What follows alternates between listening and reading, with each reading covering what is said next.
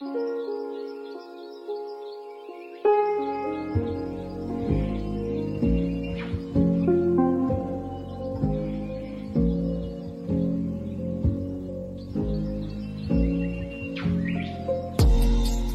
you know as flowers grow, sometimes the growers engage in a process called topping, where they cut off the tops of the flowers? They believe this causes the plants to invest more energy into flower growth and less into seed production. The expected result is flower buds that will produce higher quality flowers. This is a great analogy for personal growth as well. Sometimes, when we produce preliminary results in a certain area, it can be helpful to cut them off and discard them. This can free up energy for a stronger attempt elsewhere instead of settling into the comfort zone of satisfaction with those old results. Now, it can be difficult to choose the topping approach because you're taking something that's already reasonably satisfying and cutting it out of your life, in the hopes that something even better will grow in its place. But if you don't do this, then you can easily stunt your future growth, causing more energy to be invested in planting more seeds around the old path.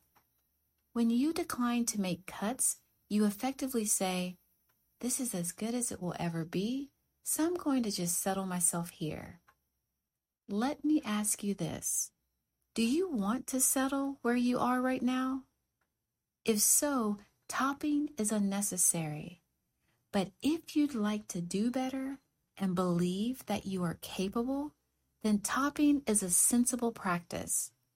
In order to free up time and energy for future growth in new directions, you have to drop the "I'm good" level of satisfaction.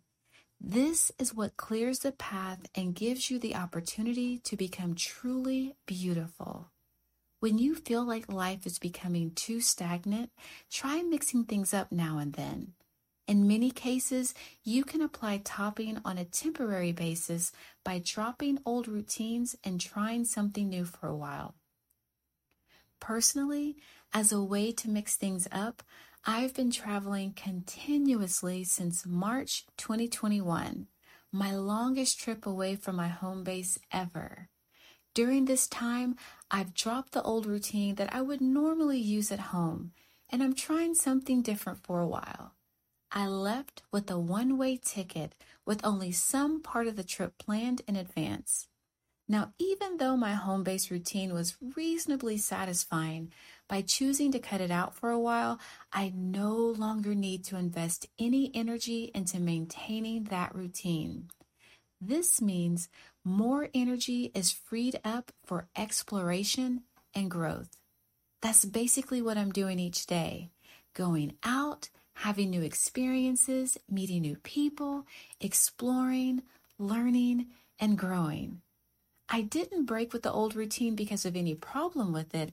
I broke away because I could not allow myself to get stuck, even in a seemingly good place. When you stay relatively still for long enough, you put down seeds. As time passes, these seeds develop stronger and stronger roots. Your reality becomes increasingly solid, and this can make change much more difficult. The longer you stay still, the more people will relate to you based on your current position. Your thoughts and feelings may become repetitive and circular. Your physical environment may begin to exert more and more control over your daily routine. Pretty soon, you'll notice that as the years are passing, little is changing in your life. This is your comfort zone. Now, if you like the comfort zone and wish to stay there, that's your choice. I prefer not to get stuck there. As soon as life becomes a little too comfortable and I feel like I can just relax into the satisfaction of maintaining the status quo, I have a deep urge within to break free of that reality and go for more growth. Stepping outside of your comfort zone is by definition an uncomfortable experience, but it can yield a lot more growth than staying put. Now, Each day brings new challenges with so much to explore and learn each day. It feels like every day includes minor victories that I rarely experienced at home. Dropping satisfaction to go for more growth is not an easy path to follow. Nonetheless, I encourage you to explore ways you can go for more growth in your own life. Thank you for listening, and let's grow together.